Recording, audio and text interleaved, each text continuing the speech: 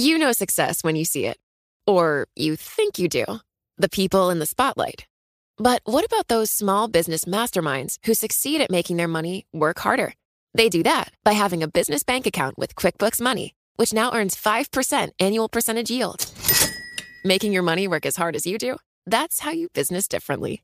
Learn more about QuickBooks Money at quickbooks.com/5APY. Banking services provided by Green Dot Bank. Member FDIC. Only funds and envelopes earn APY. APY can change at any time. Collaborate for a greener future at the Bloomberg Green Festival, a groundbreaking celebration of the thinkers, doers, and innovators leading the way. From design and culture to technology, science, and entertainment. Hear from inspirational speakers and immerse yourself in climate solutions. July 10th through 13th in Seattle. Title sponsor, Amazon. Official airline, Alaska Airlines. Get 20% off using promo code radio20 at BloombergLive.com/Green Festival.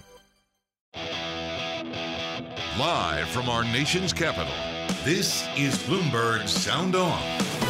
The fundamentals are there for inflation, I think, for a while. We don't necessarily need free money and zero interest rates forever. Washington at this point doesn't want to add regulation to Bitcoin. Bloomberg Sound On. The insiders, the influencers, the insights. Let's look at the student loan debt, which is absolutely staggering. In my view, you can't spend enough on infrastructure. Given the size of fiscal stimulus we've already seen, this seems like a drop in the bucket. Bloomberg Sound On with Joe Matthew on Bloomberg Radio. Live from the nation's capital, where the future of Afghanistan is coming into focus, for better or worse, as the Biden administration confirms the withdrawal of remaining U.S. troops, ending the longest war in American history.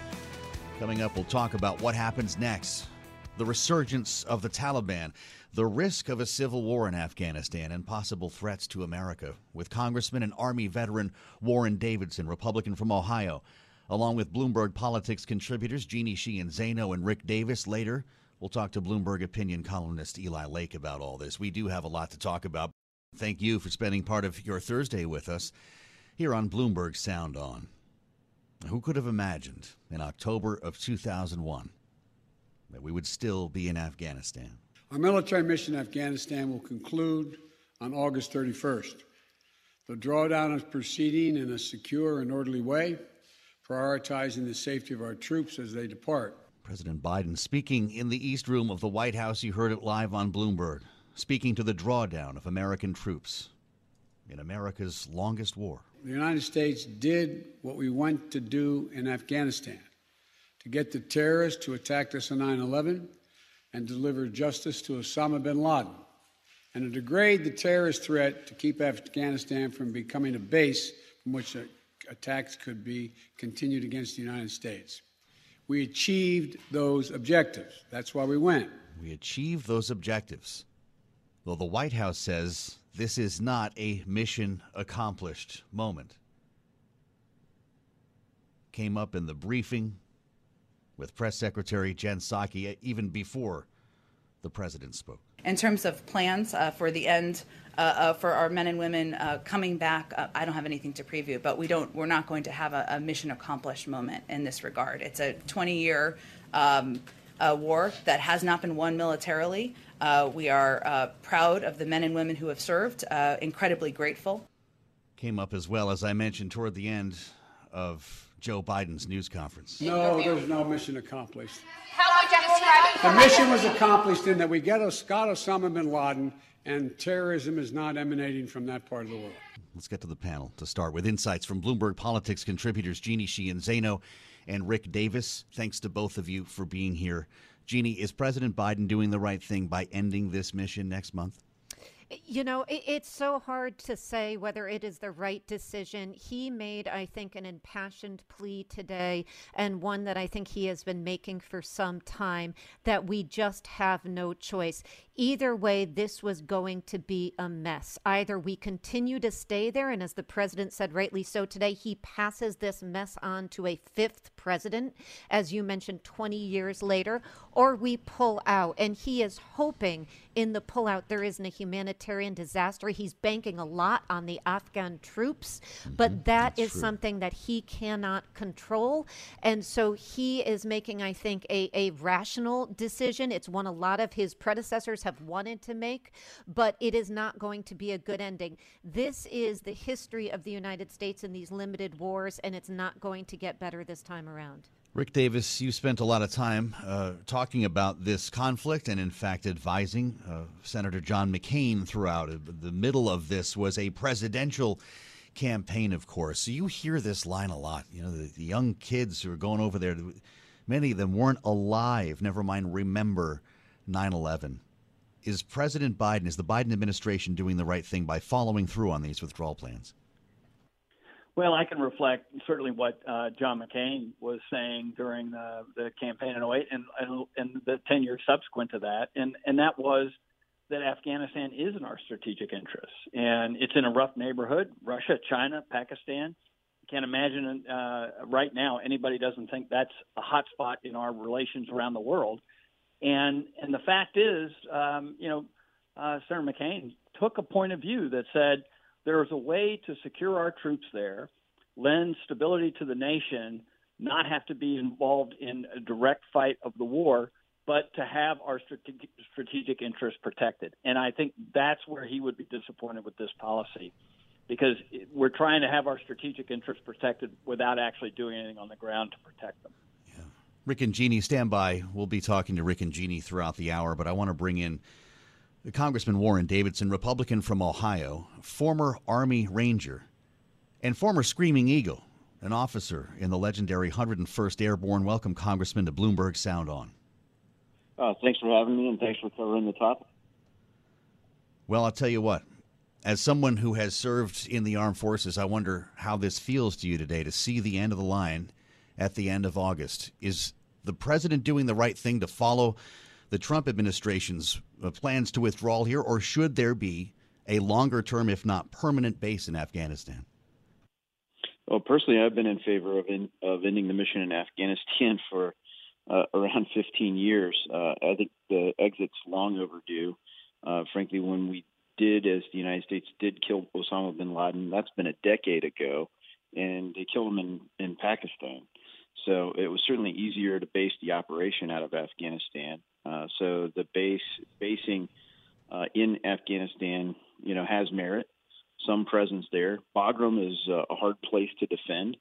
And the fact of the matter is the mission there going on as long as it has doesn't have a viable exit strategy. So there hasn't been a coherent strategy for the presence there for a really long time. So I think it's absolutely the right decision to end this endless war. I want to ask you about our allies in Afghanistan, the interpreters, the drivers, and the many others who put their lives on the line, who truly risk their lives to help Americans. President Biden says we will do right by them. Our message to those women and men is clear. There is a home for you in the United States if you so choose, and we will stand with you just as you stood with us. Now, Congressman, the administration says it is now offering to fly them out of Afghanistan. In fact, evacuate, as many, I believe, including yourself, have called for, but not to the U.S. President says Congress would need to change the law to allow them to come here now. Do you want that to happen? I do want that to happen. I think that's something that we absolutely owe the people that risk their lives to help us defend our country. And frankly, try to make things better there for us. They helped us accomplish our mission there at great peril to themselves and their families. And, Jason Crow's taken the lead. He's also a former Army Ranger, Democrat from Colorado. And he's the lead sponsor of a bill that we passed on suspension that would make it so the medical waivers could be done. They could get into the United States. They'd still have to do all the same testing that they would before. And then there's a second bill that we're pushing that would actually raise the cap so that we can, accommodate them and their families getting into the United States. I mean, if there are refugees we're going to help, and there are, who would be at the front of the line ahead of these people who've helped us? Do you worry that not everyone will take the offer? The president said only about half have accepted a ride out of the country to get on an airplane and get out of Afghanistan. Well, leaving your homeland would be a hard decision. I mean, I respect the people that want to stay and fight. We spent 20 years trying to help the Afghan government birth their nation. I mean, you look at the things that we've done to try to help them. Thankfully, there are people that want to remain and make Afghanistan a great place. The vision that the Taliban has for Afghanistan should concern us all. There is a real risk that they will once again become a sanctuary for terrorism. And our intelligence assets have to remain in place to be able to know that and detect it. We can't allow there to be any sanctuary for terror that's going to strike America or our allies anywhere in the world. I just don't think we have to occupy Afghanistan for another 20 years to keep making that happen, just like we were able to defeat ISIS by not, putting a large, enduring presence in Syria and, western Iraq. We were able to defeat them and take all their terrain away without building this big basing presence there. Yeah. And it's a much smarter approach to defeating an enemy. Congressman, I know there are not a lot of veterans in Congress, but I wonder, as I know that there is a collection of military veterans and in some cases combat veterans have very strong feelings about this and in fact vote on legislation. Are veterans in Congress united to your view when it comes to the withdrawal and removing the interpreters effectively? I think veterans are fairly united. I mean, there may be a couple dissenters on taking care of the interpreters, but I think overwhelmingly, veterans support taking care of the interpreters. But we are divided in terms of what kind of presence we should have in Afghanistan. And frankly, a number of the veterans are kind of, neoconservative, kind of the John McCain, Liz Cheney end of the spectrum where, they're for more wars in more places. I mean, there was a point in time where there were people like Lindsey Graham and John McCain calling for, armor brigades to be occupying Syria. Thankfully, the Trump administration resisted some of those temptations, as did the Obama administration, though there were calls for them. So, there are veterans on all sides of some of these issues, but I think the consensus is clearly there that this mission is long overdue to be called to an end. And I hope we can move forward in a more focused way to protect America's interest, and we can do it with more economy of force. And that's exactly what we did when we defeated ISIS.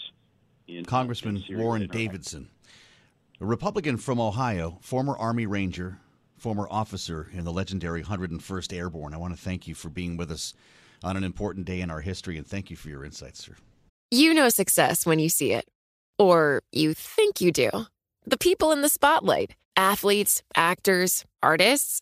But what about the people behind the scenes? You know, the ones who make it all happen. The lighting engineers, the sideline photographers, the caterers. They're small business masterminds. And if there's one thing they have in common, it's making their money work harder. That's why they have a business bank account with QuickBooks Money, where they are now earning a generous 5% annual percentage yield. Yes, 5% APY. Making your money work as hard as you do? That's how you business differently. Learn more about QuickBooks Money at quickbooks.com/5APY. Banking services provided by Green Dot Bank, member FDIC. Only funds and envelopes earn APY. APY can change at any time. Thank you, sir. You're listening to Bloomberg Sound On with Joe Matthew on Bloomberg Radio. Thanks for being with us on Bloomberg Sound On. President Biden is standing by the plan to pull troops out of Afghanistan by August 31st. As we've been discussing this hour, you heard the president speaking from the East Room, making the argument that the Afghan government and military can stand on their own. They clearly have the capacity to sustain the government in place. The question is, will they generate the kind of cohesion to do it? It's not a question of whether they have the capacity. They have the capacity. They have the forces.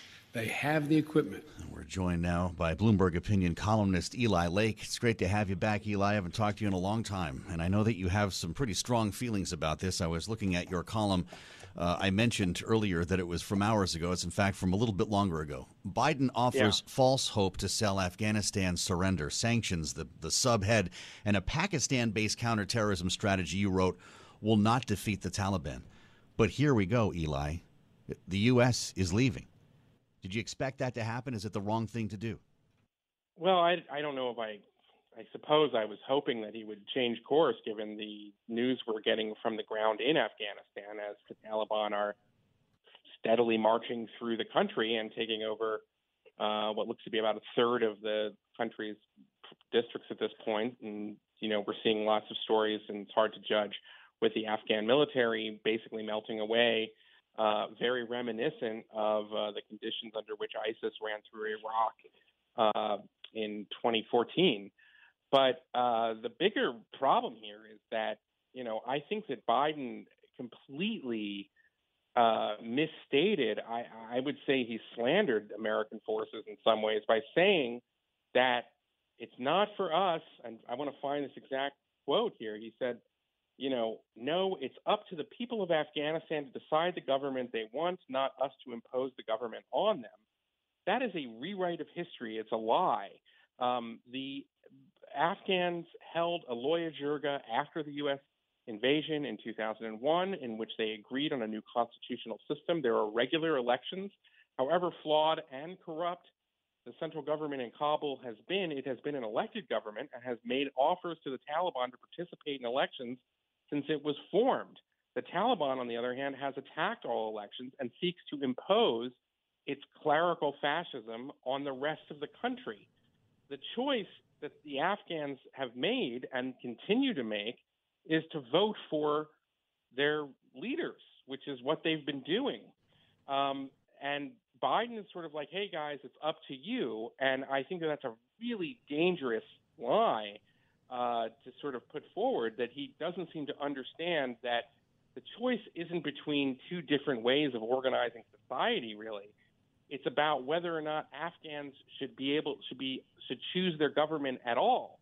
And if the Taliban wins, they will be the ones imposing a system on that country, not, they had a war and this is how it turned out, and I guess that's fine. If he wants to say that we've been there too long, it's too expensive, we have other things to do, there will be risks, it won't be pretty, I would have respected that. But he's trying to make it seem like we're just another empire, that we were just trying to impose, our way of doing things on these other people, and I can't stand for it. I mean, it's not true.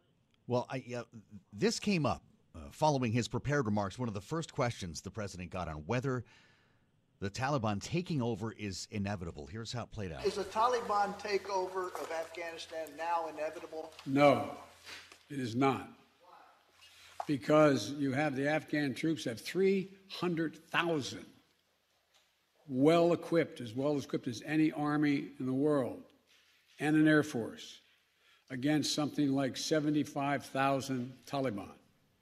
It is not inevitable. I know there's a slightly different wrinkle on the point you were making, Eli, but the president is saying that the people are protected by their own military.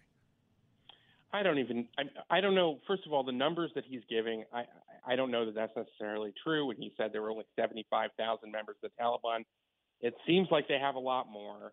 There is, I think, some blame here in the way the president made this decision. Remember, he made this announcement that the U.S. would be out of Afghanistan by September 11th and April. That was in the middle of an Afghan policy review. He initially put this on the agreement that the Trump administration reached with the Taliban, that the Taliban had breached in several ways, but most importantly, because there were documented, the UN recorded this, that there were al-Qaeda members, groups inside of Taliban territory, and that was part of sort of their agreement, which is that they were not going to allow al-Qaeda to continue to launch attacks and so forth. So the idea that the Afghan military is doing fine, has he been reading the news? There was just a group of, unit of the Afghan military that just defected to Tajikistan. They seem to be melting away in every single one of these conflicts. there's a panic right now in Kabul based on a lot of very good reporting out of Afghanistan and the government over there. And he's saying, no, don't worry about it. And then later on says, I don't think that we'll have a central government. I can't imagine that there will be a single central government in Afghanistan. So he's also acknowledging that there will be some sort of Taliban state-led or something. Yeah. And so far, we've seen zero plan on a practical level about what this over-the-horizon capability is going to be to make sure that terrorist groups do not reform another safe haven in Afghanistan, which is, the most important thing. But, Yep. I mean, again... We're out of time here, Eli Lake. I'm very glad to hear your insights. You're hearing some strong opinions on this program today about Afghanistan and the way forward, just like you probably do in your own neighborhood, in your own home, possibly. As we heard from President Biden today that they are sticking with the plan, withdraw all American troops, the complete withdrawal by the end of next month, August 31st, the date circled on the calendar, as the president looked back on the last 20 years. We went for two reasons. One, to... You know success when you see it. Or you think you do. The people in the spotlight. Athletes, actors, artists. But what about the people behind the scenes? You know, the ones who make it all happen. The lighting engineers, the sideline photographers, the caterers. They're small business masterminds. And if there's one thing they have in common, it's making their money work harder. That's why they have a business bank account with QuickBooks Money, where they are now earning a generous 5% annual percentage yield. Yes, 5% APY. Making your money work as hard as you do? That's how you business differently. Learn more about QuickBooks Money at quickbooks.com/5APY. Banking services provided by Green Dot Bank, member FDIC. Only funds and envelopes earn APY. APY can change at any time. Bring Osama bin Laden to the gates of hell, as I said at the time. The second reason was to eliminate al-Qaeda's capacity to deal with more attacks in the United States from that territory. We accomplished both of those objectives, period. That's what I believed from the beginning. And here we are now with Bloomberg Politics contributors Jeannie Sheehan Zaino and Rick Davis. Rick, we were talking about this at the top of the hour here, and you were discussing, of course, the opinions of your old boss, former Senator John McCain. Eli Lake referred to John McCain and compared him to Congresswoman Cheney, saying they were neoconservatives looking for more wars in more places. You suggested earlier that it was John McCain's hope to have a longer-term presence there, and I thought you should react to that comment. Yeah, I think that you've got to look at it from the realpolitik point of view. I mean, first of all, John McCain wasn't a neocon. There were parts of the neocon point of view that embraced John McCain, but not the other way around. I mean, John was a practical guy. He looks at this region. He understood the need to do exactly what Biden claimed victory on today, get rid of Osama bin Laden and push back on al-Qaeda. But he also thinks that it's important in the U.S. strategic interests in that region to have stability. And I think he would have been aghast at the notion that we would not only withdraw our troops without a secure situation on the ground, which nobody thinks exists, but also to abandon a democracy that now has an active and flourishing, maybe flawed outcome, but it's a democracy. And our allies, Great Britain is stunned by the fact that we're walking out. They've lost blood and treasure too, and they have a vested interest in the region. And without us, it leaves them holding the bag. And if we are truly trying to rebuild our allies around the world, how do we rationalize this with them? Are they going to follow us into battle next time we do have another strategic interest? Yeah. What should this look like, Jeannie? You heard the congressman a little bit earlier. By the way, Republican congressman, Army veteran, who supports this plan to withdraw. Congressman Davidson also said that while we will not have a permanent military presence there, we must have a long-term intelligence gathering operation. How does that happen? And would we be able to protect members of our intelligence community looking for evidence of terror attacks or any other plot against the U.S. there? I think we will be able to do that. But of course, the question that the president was asked today about the Capitol falling, which he said, he does not see happening. He has faith in the Afghan troops that the United States has helped train and fund.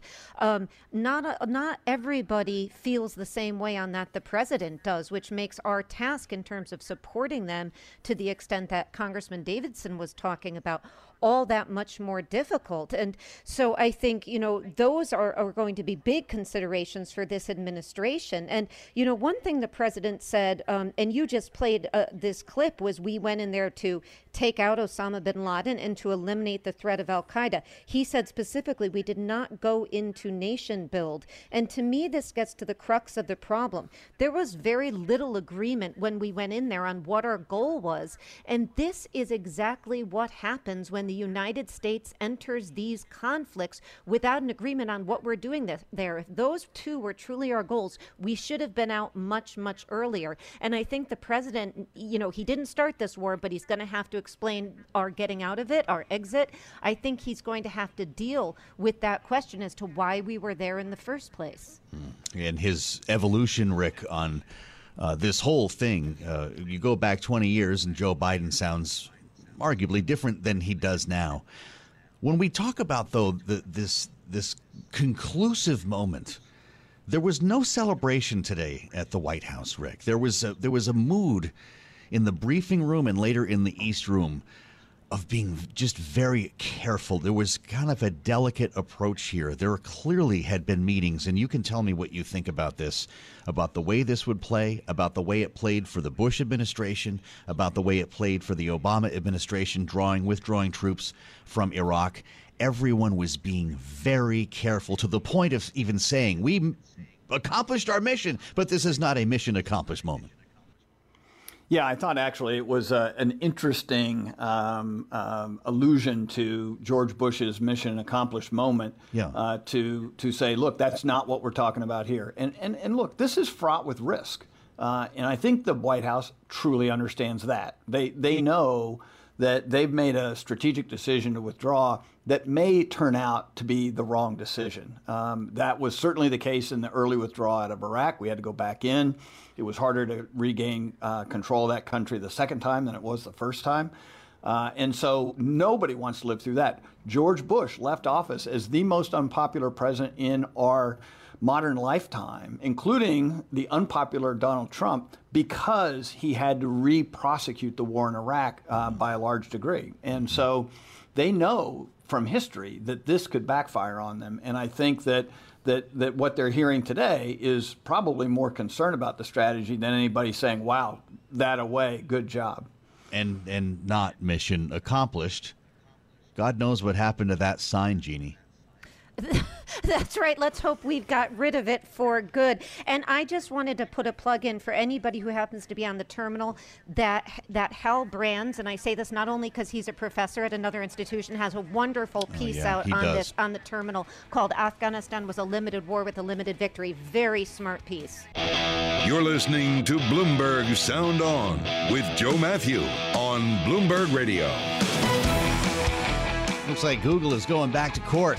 36 states file a complaint in federal court in San Francisco. It says Google used anti-competitive tactics to squash the competition, as I read on the terminal, forcing developers to use the Google Play Store to reach users, all while charging a fat commission up to 30% on app purchases. We get into it with one of the attorneys general behind the suit, North Carolina's AG, Josh Stein. Welcome to Bloomberg Sound On. Thank you, Joe. Parts of your complaint make Google sound like something out of a mob movie, paying off Samsung to make sure it didn't develop a competing app store, buying off developers to keep them from selling games on other platforms after Epic took Fortnite for a ride. Am I pushing this too far, or is Google completely out of bounds here? Well, Google is not within the lines. We have laws to protect consumers and to ensure that companies that have monopoly power don't abuse that power to our collective detriment. And we allege that Google is doing just that. You can't get a non-Apple phone that doesn't have Android as the phone operating system. And then it favors its Google Play Store. That's where everyone goes to download apps on an Android iPhone. And when you do that, more than 90% of all downloads happen through the Play Store. They require to use their payment system, in which they charge 30%, when a typical payment processor is about 3%.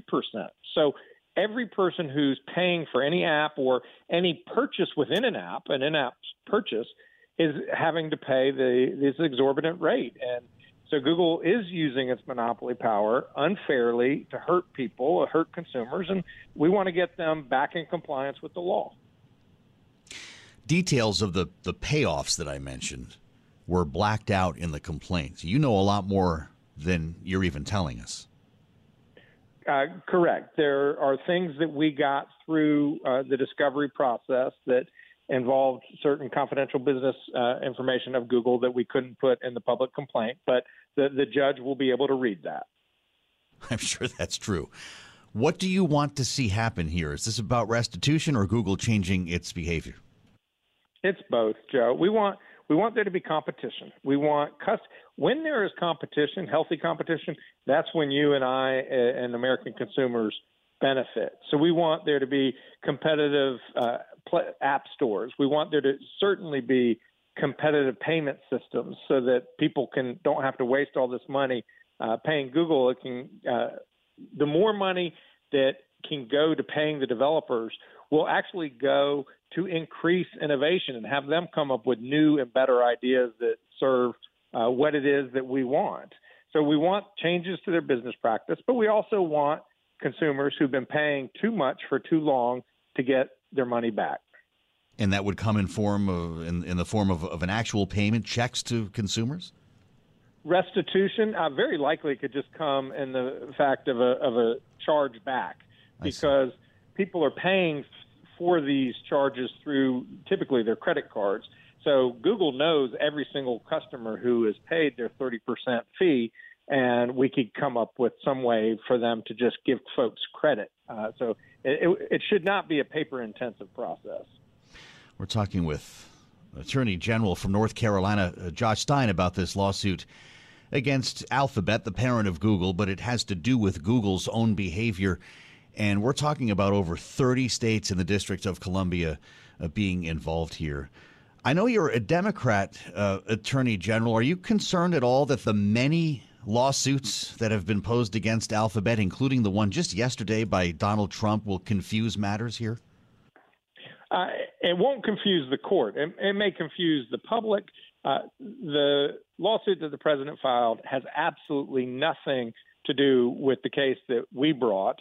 In fact, we had no idea he was bringing it, and we'd already set in motion our efforts to file our lawsuit. Mm-hmm. And when you look at what our case is, those 37 states in the district, it is completely bipartisan. The leadership group, for instance, is Utah and Tennessee, both of whom are Republican AG-led, and New York and North Carolina, both of whom are Democratic AG-led. So this is not a partisan issue at all. It is simply about enforcing state and federal antitrust laws so that you and I don't pay more than we should. Have we heard from Google on this yet? Yeah, they don't agree with us. It'll shock you to know that they see the world differently, but that's fine. That's why we have courts, and we're going to aggressively litigate our case, and we have confidence that what we're doing is the right thing for the American public. How long of a timeline are we looking at here in this case? Do you have a sense of how long this will take? I really don't. These cases can go on for a long time. I mean, the Microsoft case, antitrust case, went on for 10 years. That was a nightmare, and we don't want that here. I sued Juul, the e-cigarette company, and it took about a year and a half, 2 years to resolve. And frankly, for a major case like that, I was pleased with that turnaround time. So we'll see. It'll take as long as it takes, but these companies, the big tech companies, are massive, and they have a growing role in our economy and our lives. And look, I use Google. I think Google offers incredible services, and I want them to succeed as a business. I simply want them to comply with the law and stay within the rules of the road. North Carolina's Attorney General Josh Stein. Many thanks, sir, for being with us today on Bloomberg Sound On. Shares of Alphabet, Google stock down 1% today, just over 1% to 25.03. Bloomberg Politics contributors Jeannie Sheehan Zaino, Rick Davis back with us. Isn't it funny? Well, it's not funny. We were just talking about a Google lawsuit yesterday, and that's the one filed by Donald Trump. But, of course, the company is already fighting lawsuits over its search, over its digital ads.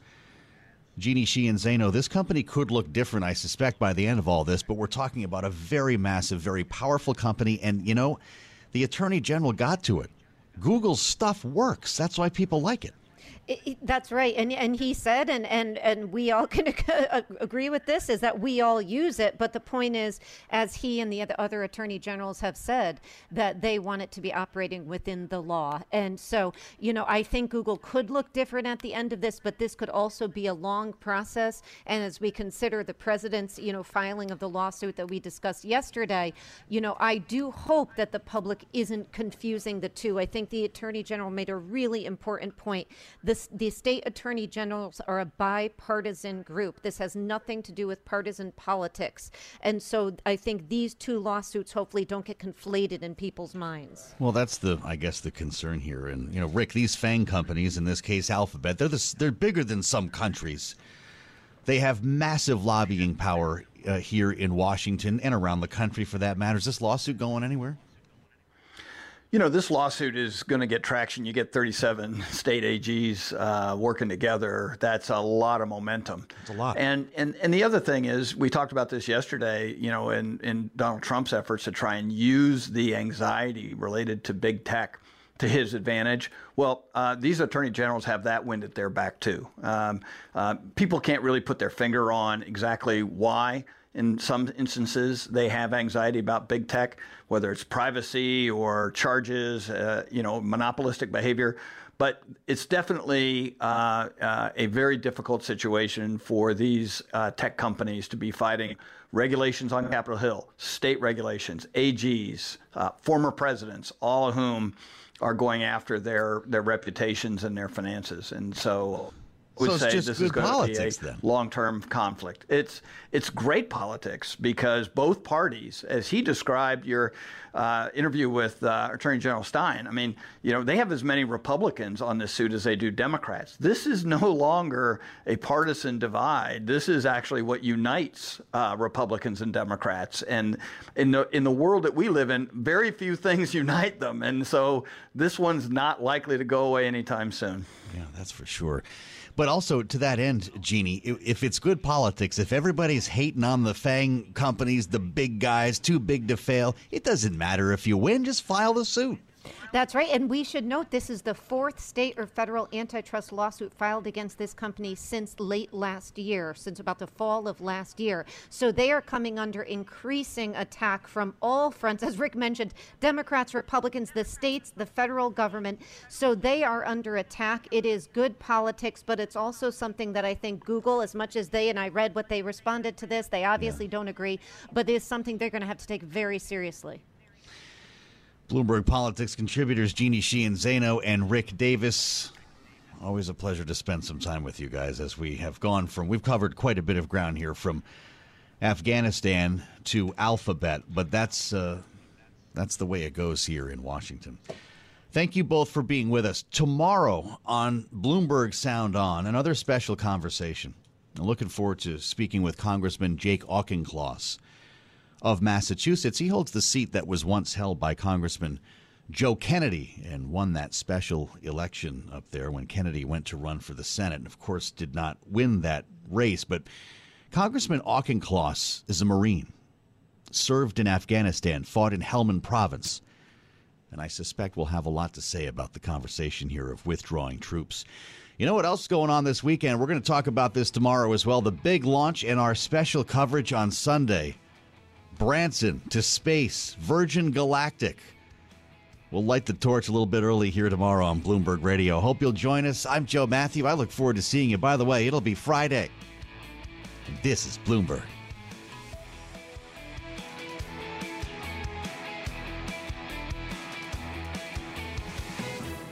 The countdown has begun. This May, 1,000 global leaders will gather in Doha for the Qatar Economic Forum powered by Bloomberg, held in conjunction with our official partners, the Qatar Ministry of Commerce and Industry and Media City Qatar, and premier sponsor QNB. Join heads of state, influential ministers, and leading CEOs to make new connections and gain unique insights. Learn more at QatarEconomicForum.com.